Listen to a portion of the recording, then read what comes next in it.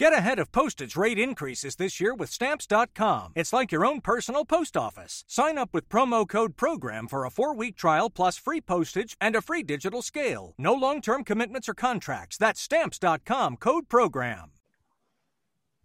Welcome to CSG Politics. Before I get started on today's CSG Politics, I'd like to talk to you about Blanchard Family Wines, located between 18th and 19th and Blake and Wazee in beautiful lower downtown Denver, Colorado, just a couple blocks away from Coors Field, right in the middle of the dairy block. Now's a good time to go down because the weather is the best it's been all year. It is really, really spectacular. If you want to go safe, socially distant, wine consumption, I guess is the best way to put it. Go to the dairy block, go to Blanchard Family Wines, get yourself a bottle of the 2017 Cabernet or a glass, and enjoy a nice time out. If you're like me and you can't really risk it right now until you get vaccinated, go to bfwdenver.com, get yourself a bottle of the 2017 Cab, get some Pinot, get some Syrahs, get some whites, get some blends. I mean, they basically have everything you need. These grapes are from Sonoma County, so obviously the Pinot is their specialty, but they really got everything else. They have partnerships with Western Slope wineries, one called Restoration and one called Storm Cellars. Storm Cellars specializes in Rieslings, which aren't really my thing, but I'm told that actually are very, very good. I did have them, and if you're going to have a Riesling, get that. You can also go book your virtual wine tasting at bfwdenver.com. Those are extremely popular. You're going to have to probably book a month out, but they're well worth it, particularly as we're winding down this pandemic and more people are getting vaccinated. This is probably still a really good thing for you to kind of be part of a community of wine tasting. They offer delivery, curbside pickup, and shipment if you go to bfwdenver.com and you want anything they have to offer on the website. Once again, they're located between 18th and 19th and Blake and Wazee in beautiful lower downtown Denver, Colorado, just a couple blocks away from Coors Field, right in the middle of the dairy block. When you go in or you talk to them, tell them Jeff Morton from CSG Podcast sent you there. And once again, make sure you get that virtual wine tasting because it is extremely popular.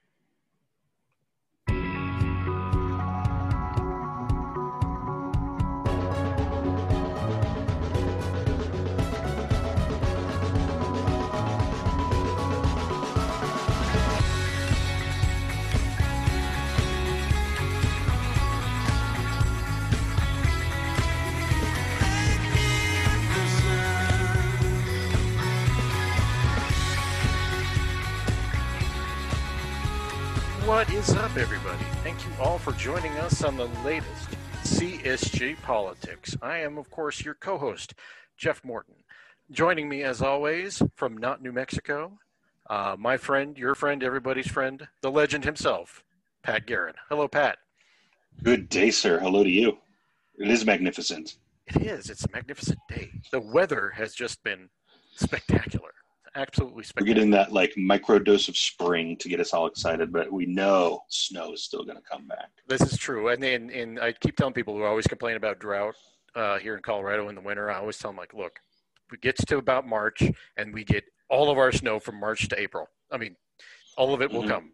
So just wait around a bit and we'll suddenly start getting all the moisture. And sure enough, what was it last week? We got like a foot of snow out here. So yeah, and it's always those dense, wet snows that kill trees, but fill the rivers and streams, and hopefully get us through. And also, as you know, the wildfire threat is always looming. So as much moisture as possible. Omnipresent. That's for I'm sure. pro water. I'm pro moisture. For Pat Garrett. I'm anti-fire. Yes. Pro water. Well, it's been about 3 weeks since we did our podcast, right? Last one. Yeah. Yes, it is. Or has.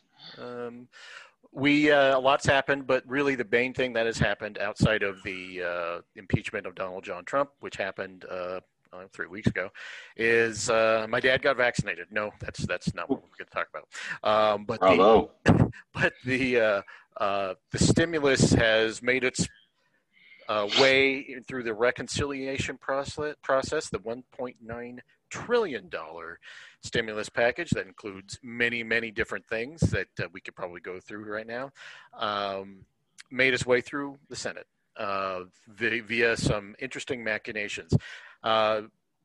I guess my first question to start us off here, Pat, is how much were you following the kind of the day-to-day of what was happening with the stimulus? Well, as the mayor of Make Politics Boring Again Town, right.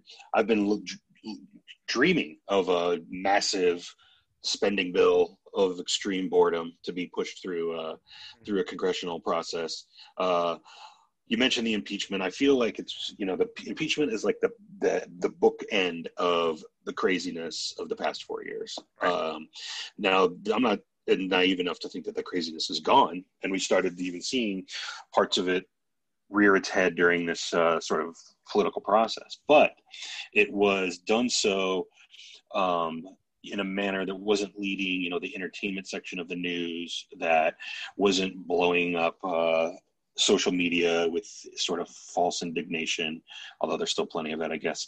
And so I paid a fair amount of attention to it because I think that what I learned from Barack Obama's administration, getting elected in 2008 and 2009, they decided to go all in on healthcare. I think it didn't pass till 2010, right.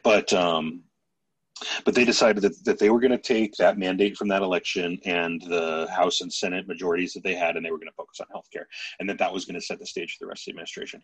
And, they got it through by hook or by crook, as they say. But then they almost were hamstrung in everything else they ever tried to do for their next 6 years, whether that be getting judges nominated and confirmed, or any other major pieces of legislation, was a real challenge. So comparing that to now, I think that it has the potential to be not only an impactful thing for the economy, for individuals that have been going through, this sort of once in 100 years pandemic and suffering and all of that, but it's going to set up a situation where the benefits that come from that are going to start paying off at the perfect time. And by the time 2022 comes around, I would expect this sort of like massive investment in the domestic economy to really start paying off in a lot of ways, which is right when the midterms are coming up.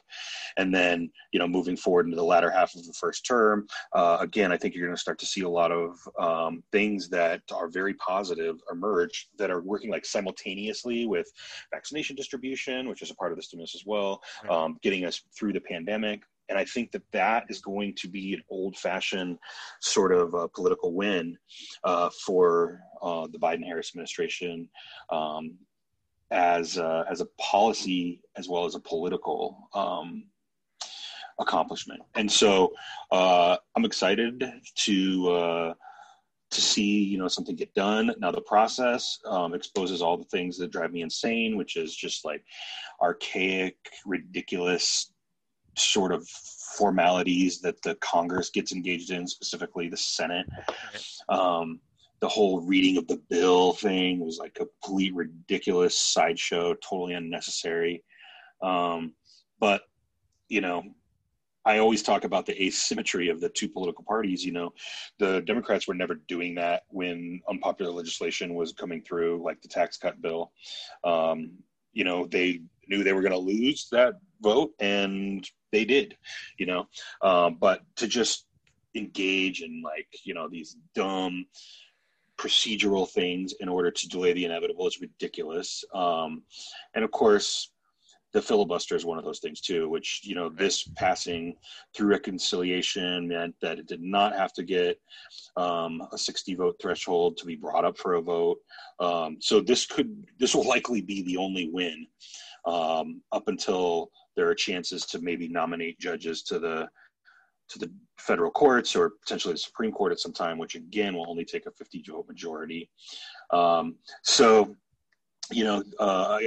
great credit to an administration that has come in and in less than, what are they at, 45 days now or so, have really gotten some things done. And a lot of them are under the radar because we're not, they're not being done under the umbrella of controversial tweets or combative sort of press conferences, which I know there's a lot of people complaining that there hasn't even been a press conference yet. But, I think those things are all deliberative. And I believe that we are on that path to this being a boring political process that actually gets things done, but doesn't get mired in the sideshows. Well, it's interesting to think about the sideshow aspect of it and the mansionization of of what happened this weekend. But I'll be honest with you. I'll take Joe Manchin drama over Donald Trump drama any day. And it was, and inevitably he only affected during this kind of negotiation, which was kind of fraught Friday night into Saturday. They do this thing called Votorama, which is, during the reconciliation process, they just throw every amendment on the thing that they could possibly do. Republicans doing ridiculous ones, Democrats trying to reach compromises, and one of those compromises was for the unemployment insurance, extending it out until past the break that they take in August to having it, like, I think the initial compromise was $400 a month, or $400 added to on top of that, plus your first $10,200 basically tax free on your unemployment insurance, which is huge. I think that's one of the bigger parts of this bill, and that was in there. And apparently Manchin was like, "You sandbagged me. You didn't go this through me." And then there's some dispute about what actually happened there. So that ended up holding up the Senate for like 4 hours of them arm twisting Joe Manchin into getting this. But at the same time, and just in a manner of just my perspective, I would take the machinations and sausage making of the Senate in this way, as infuriating as it is, over the constant drama and the just, for lack of a better expression, batshit craziness of Donald Trump. Yeah, I mean, Joe Manchin is like less self-righteous Susan Collins. Like, you know, to be a swing voter in the Senate gives you a unique amount of power. Right. And the unique situation that Manchin finds himself in, which is that he comes from West Virginia, which is almost unbelievable. They have a Democratic senator, right. But Democrat name only in a lot of ways. Yeah. He is needed in order to be able to set the agenda of the Senate and have that majority, with the vice president sort of breaking a tie. But that's going to be the reality, is that there's going to be a lot of things that are going to be held up because of Joe Manchin, and apparently Kristen Sinema from Arizona wants to be involved in that as well. And it's going to infuriate a lot of people on the left. But, you know, I mean, the alternative reality is that, you know, the Democrats achieved pretty much their maximum ceiling in the 2020 election and were able to get control of the Senate, which was a miracle. I think when we were talking in December, I said there was no way that they were going to win those 2 Senate seats in Georgia. But the fact that they did allowed a world where at least the sort of ceiling on the progressive agenda is set by Joe Manchin and a couple of other moderates in the Senate, rather than by Mitch McConnell and his merry network of senators. Well, I think one of my biggest pushbacks to people who say Joe Manchin is bad for the Democratic Party, bad for the Senate, is like, right. I mean, it's going to be frustrating to deal with him if you want to make him less powerful, win elections, and that's the only way you can do it. Yeah. If you win, or have senators retire or die that are Republican, and they have Democratic governors. Well, that's the only other choice we can hope for. But it's a necessary evil. There's always going to be someone that's the most moderate of your caucus, and sometimes they're going to find themselves with a tremendous amount of power. And unfortunately, I don't think that there's like a real centrist caucus that can come out of Republicans and Democrats in the Senate being able to kind of set an agenda that could pass a filibuster. I just don't think that you're going to find another 10 Republicans after the ones that are always there, like Murkowski and Collins and Romney, in order to like really move things forward. Because let's not forget the governing philosophy of Republicans, and especially in the Senate, is for government to be as sort of kneecapped as possible in everything that it does, both for political reasons. They don't want to give the ruling party and the president party in the White House victories, right, but also from like a philosophical standpoint. I mean, they literally believe that government should not be involved in almost everything, which, you saw a nice demonstration of with the recent power grid struggles in the great state of Texas. Right. I was thinking about this too. I don't think the moderate wing of the Republican Party is moderate enough to have a Gang of Eight caucus. There's not going to be.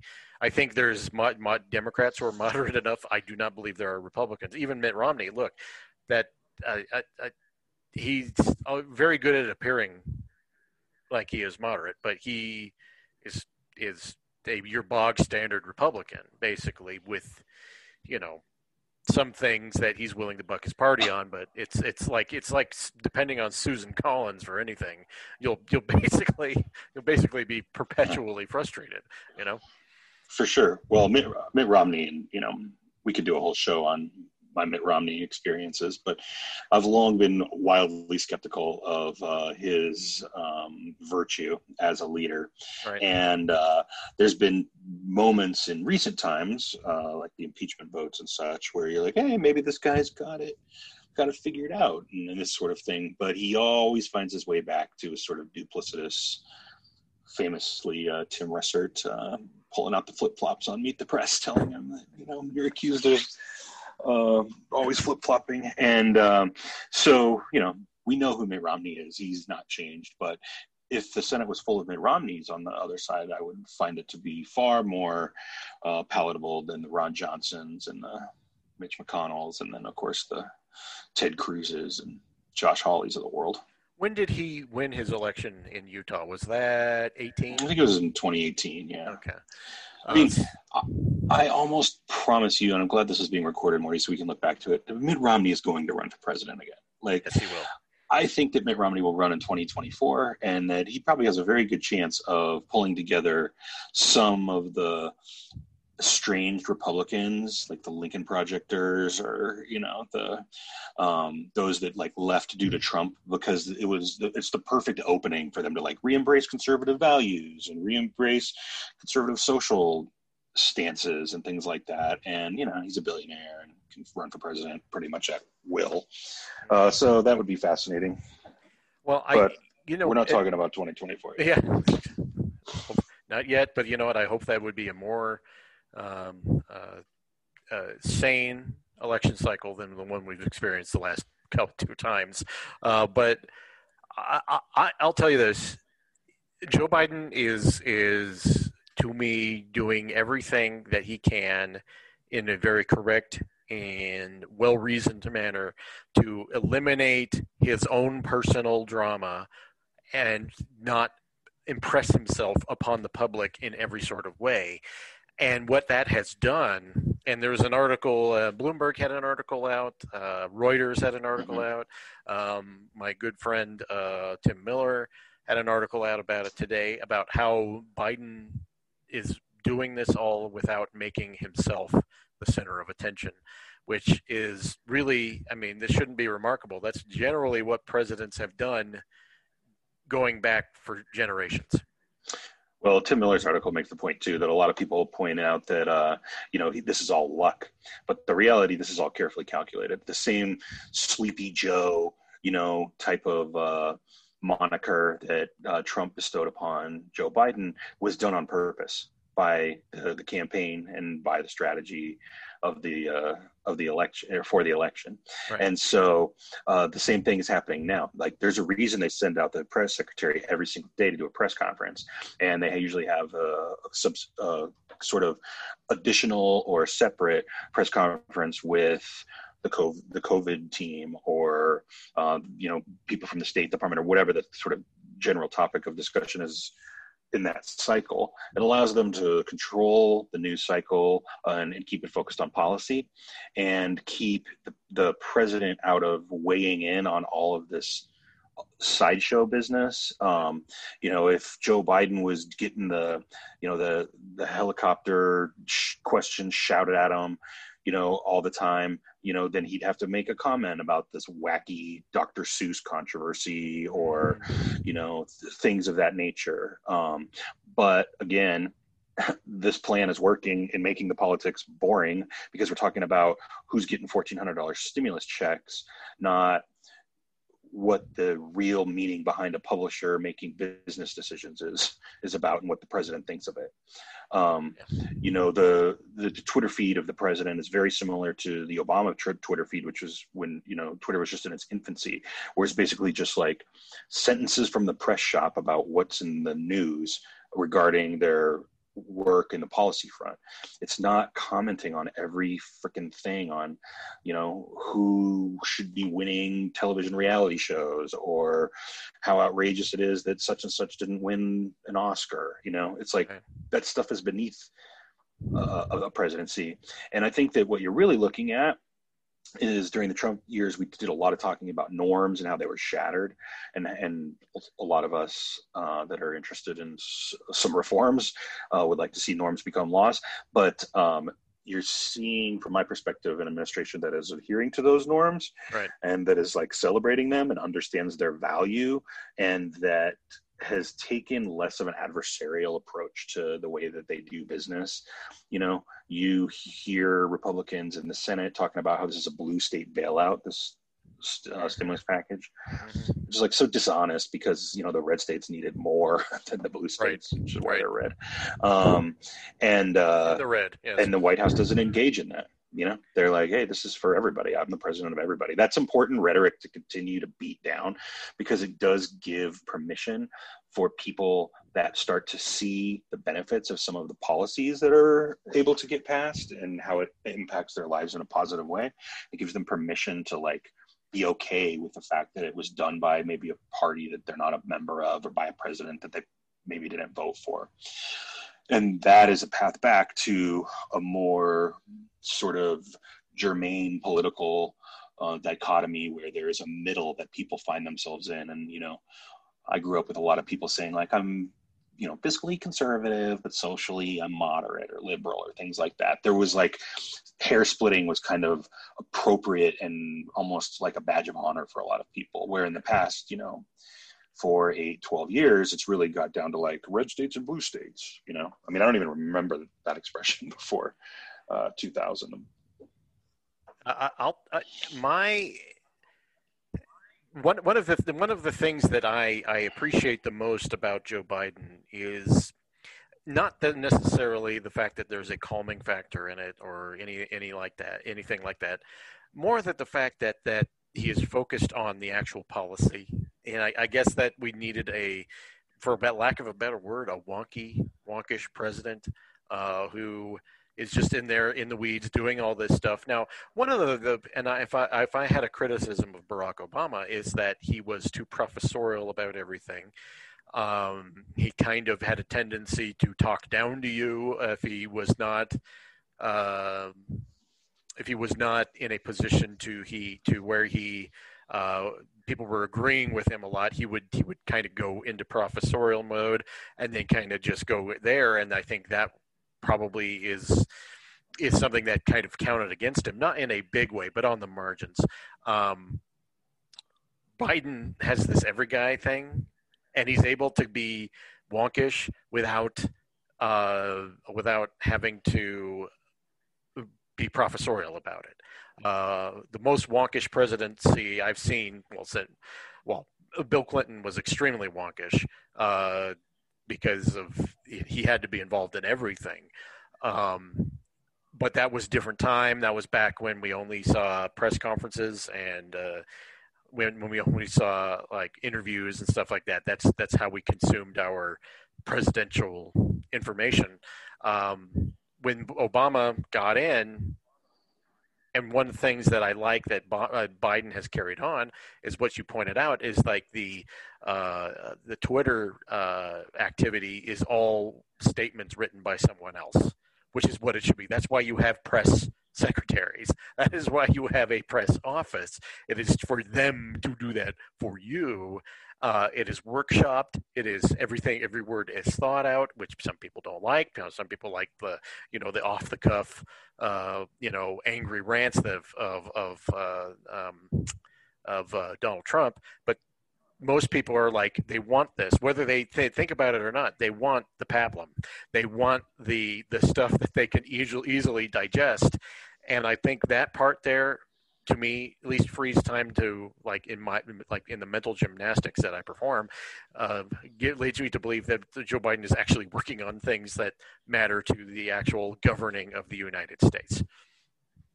Well, the people that are into the sort of chaos and sort of celebrity culture of presidential politics are those that have come into the process and ruined it. Right. We talked about this before, there's an element of people that they vote their interests. Okay. So if you're wealthy and you want to pay less taxes and you want less government control and you're a business owner and there's regulations and they're causing you more work and, more money and all that, and then your political policy aligns, with the conservative politician. Or if you're a public school teacher and you see that, schools are underfunded in your community and that you're observing a lot of difficulties amongst your students and things like that, then, your philosophy may be more, hey, the government should help these people out and should help the school out and things like that. And maybe you identify more with a more liberal politician. And that's all normal and healthy. That's what puts people in positions to get elected as members of their community to go and represent them. When you start getting into a situation where it's like a friggin' reality show situation, you bring people into the fold, and those are usually the loudest people, that then start driving the conversation and move it away from policy and ideas and what's good for the country. Those are all that's a very generous way of describing the perfection, but that is sort of the goal of a functioning political system. And instead it becomes this whole personality thing. And I mean, of course, you saw this manifest itself with the insane, the big lie of the election being stolen and things like that, where it was like reasonable people would have never fallen for that in the past. But because there were so many unreasonable people that were given platforms and megaphones to rail that out there, then it allowed a lot of reasonable people who were looking for reasons why their preferred candidate didn't win, or ways in which to accept that a person that they hate did win. Yeah. Then they have an easier path towards that way of thinking, and it's wildly damaging. And I don't know if it can be undone at any time, because it does kind of take both sides to be involved there. But if it were to be able to be done, then this is how it would start. Is by having somebody who is, a type of guy who you could strike up a conversation with and listen to you. I mean, I'm fascinated to think of what the first meeting was when he had the Senate Republicans as his first sort of Oval Office meeting with the congressional branch. And, they go in there and they had to have sort of softened some of their tone versus the way that they talked to the cameras. And I know later Susan Collins was indignant that it turned out not to be bipartisan at all because no Republicans voted for it. But, that seems to be an interesting analysis of that. That's a shell game, anyhow, right? That's a shell game. It's like, for sure. They all knew that no Republican would vote for it. But look, it has bipartisan support in the public. So, yeah. I mean, and also, why do you want to complain that something isn't bipartisan when 70% of the public is in support of something? So it's like you're valiantly representing the 30%, which, right. I can imagine what that 30% is made up of. Mm-hmm. Well, a lot of them are arrested right now. Arrested and freaking released, though. I mean, I've never seen so many people just why don't you go out on bail? Try to overthrow the government again. Catch and release, right? Moving forward, obviously this will pass the House. There may be some liberal parts of the caucus who raise a stink over the lack of minimum wage on there, but that was never going. Let me tell people who are listening to this who happen to be on the left wing part of the equation here. Once the Senate parliamentarian ruled against it, it was no way it was going to be included. Period. Regardless of how it was included in the House bill, it just was never going to happen. I happen to support the $15 minimum wage. I happen to think it's very good policy, but I also happen to know that as soon as that parliamentarian made that ruling, it was never going to happen. And in order to get through a 50-50 Senate, you can't have something like that because that's going to divide the caucus, and obviously it almost did.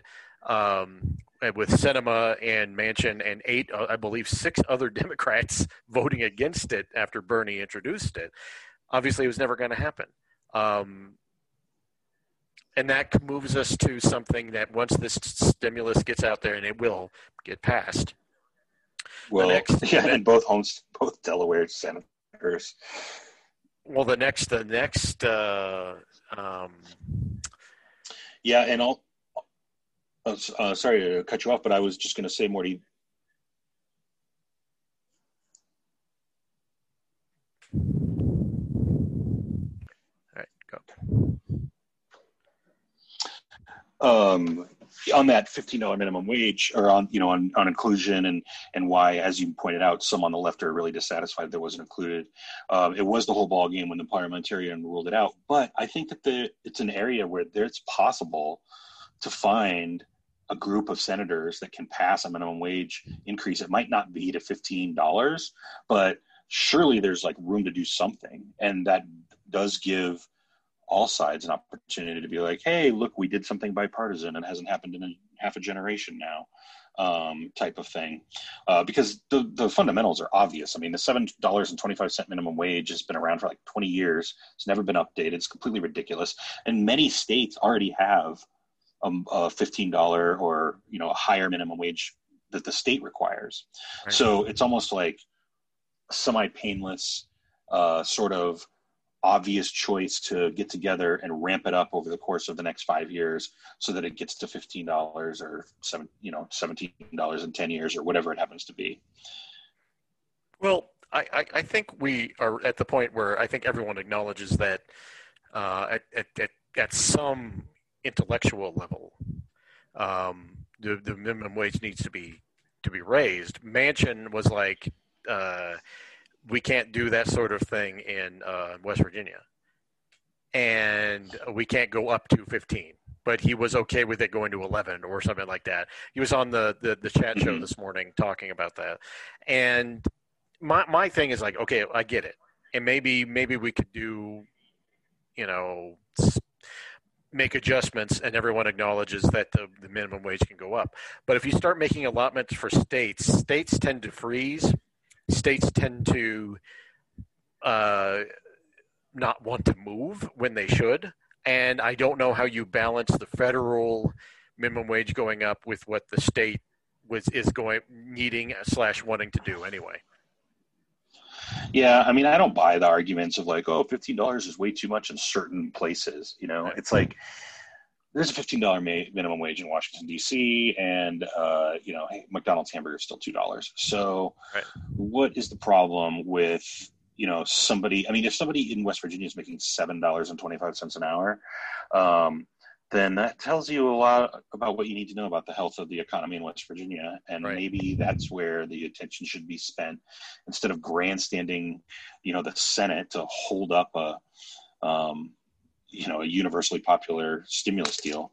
Like you said, it ended up not mattering because it was excluded by the parliamentarian. But, I mean, Joe Manchin has to appeal to his base, which is not Republicans as much as Democrats and independents. And it's a tricky thing, but there's going to be a lot of, I can't believe this guy voted for this one way or another, and I think if you dig into some of those vote-a-rama things, it was like, what is going on? Why are they, first of all, even proposed? But secondly, like, why are some of these people supporting them, Well, I look at it this way.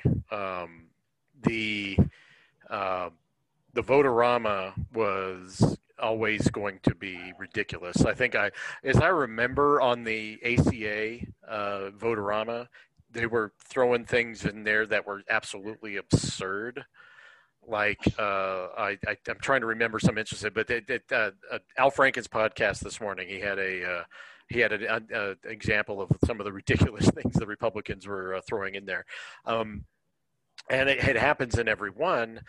The minimum wage was just, once it was ruled out because you have a lot of people who are not who like the institution of the Senate, and it was never going to be overruled based on that, because the Senate has this proprietal kind of parochial parental view of the way they are the adults and the Congress is the children. And that's how they view themselves, and it was doomed. But I think, in my own view, the minimum wage will get passed again.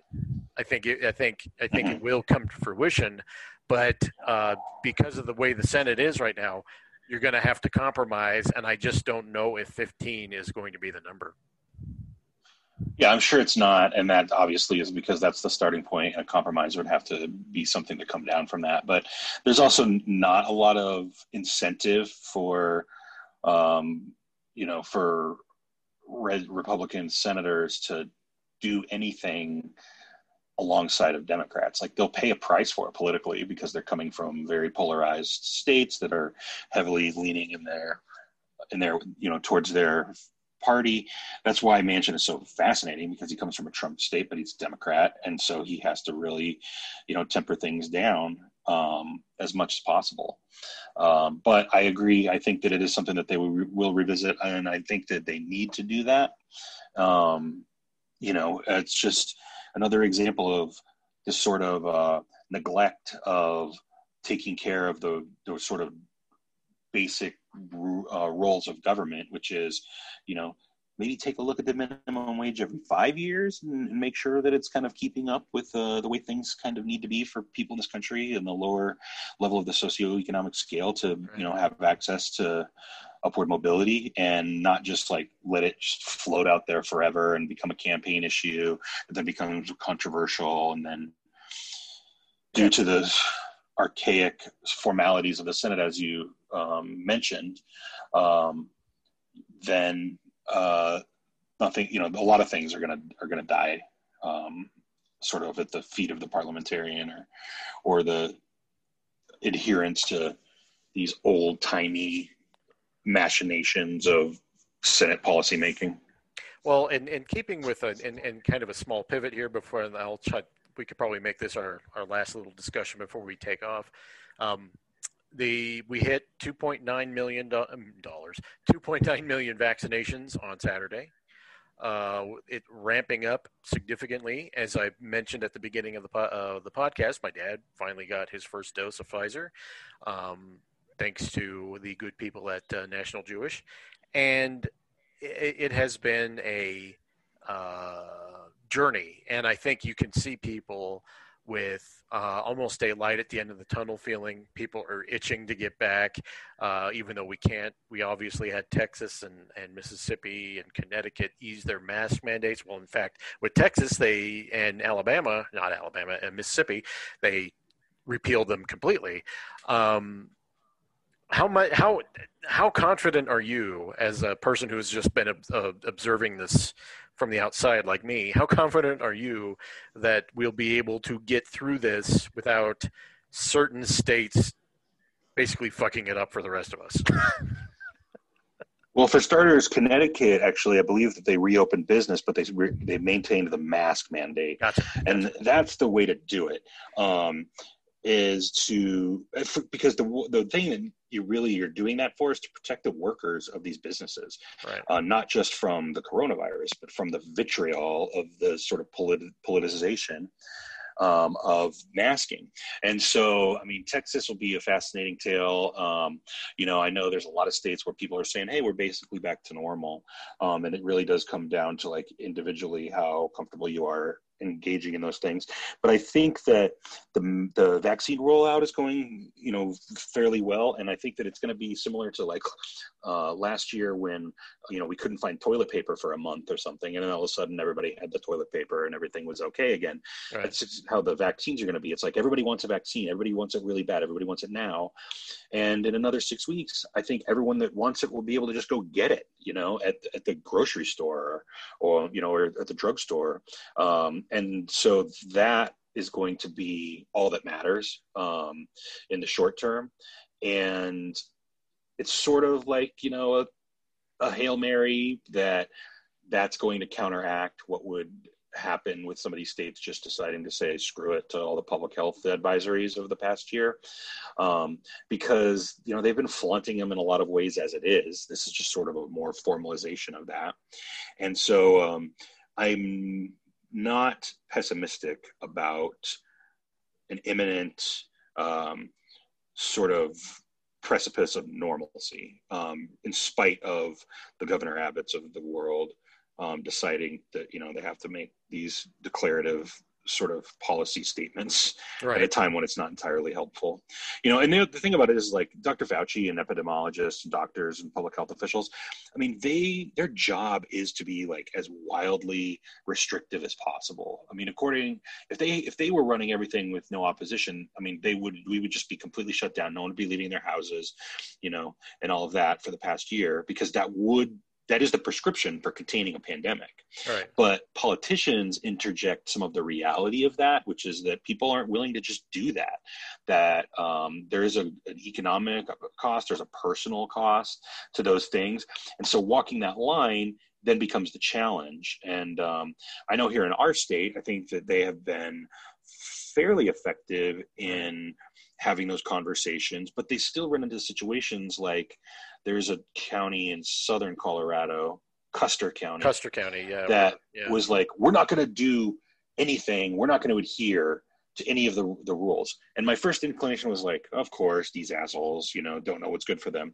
But then upon further review, like, they don't have a single case in their county, so you start to understand a guy who owns a diner or runs the grocery store or is a farmer down there, seeing their small town community ravished by the economic perils of this virus that isn't impacting them, currently. So it requires more of a nuance. And, we have been semi-successful in letting counties, apply for variances and things like that. And I think that's really what it takes. But in order for that kind of stuff to work, you have to have a functioning local government and state government. And as we know, there's a wide breadth of the competence of who's running the states and what their motivations are for making decisions that are important for public health. Well, as someone who has been probably extremely isolated since March of last year. 2000. Yeah.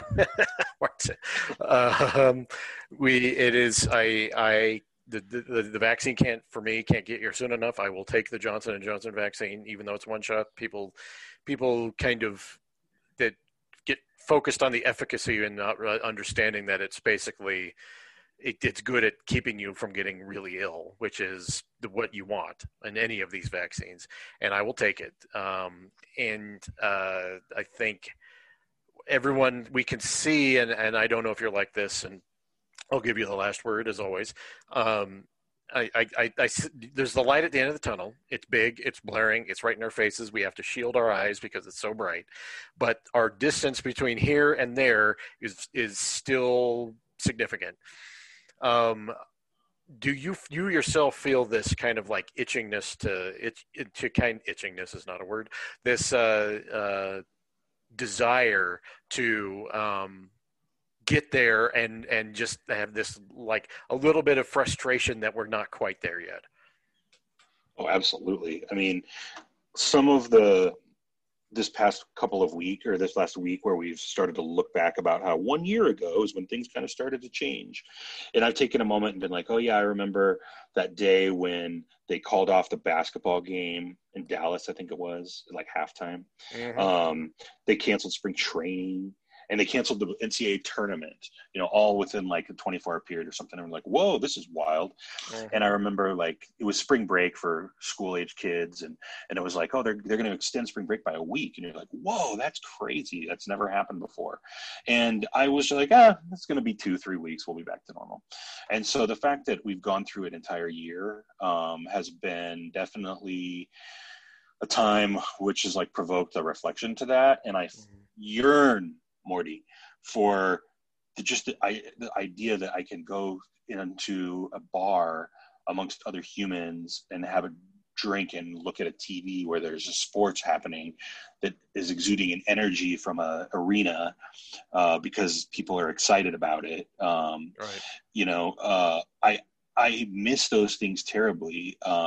Going to a movie theater and seeing a movie amongst strangers and hearing them react to it, and I want it so badly to be the new reality. And I think that it will be. I think that we're close to getting to a point, and by close I mean within the next couple of months or into the early summer, to where most things can mostly be back to normal.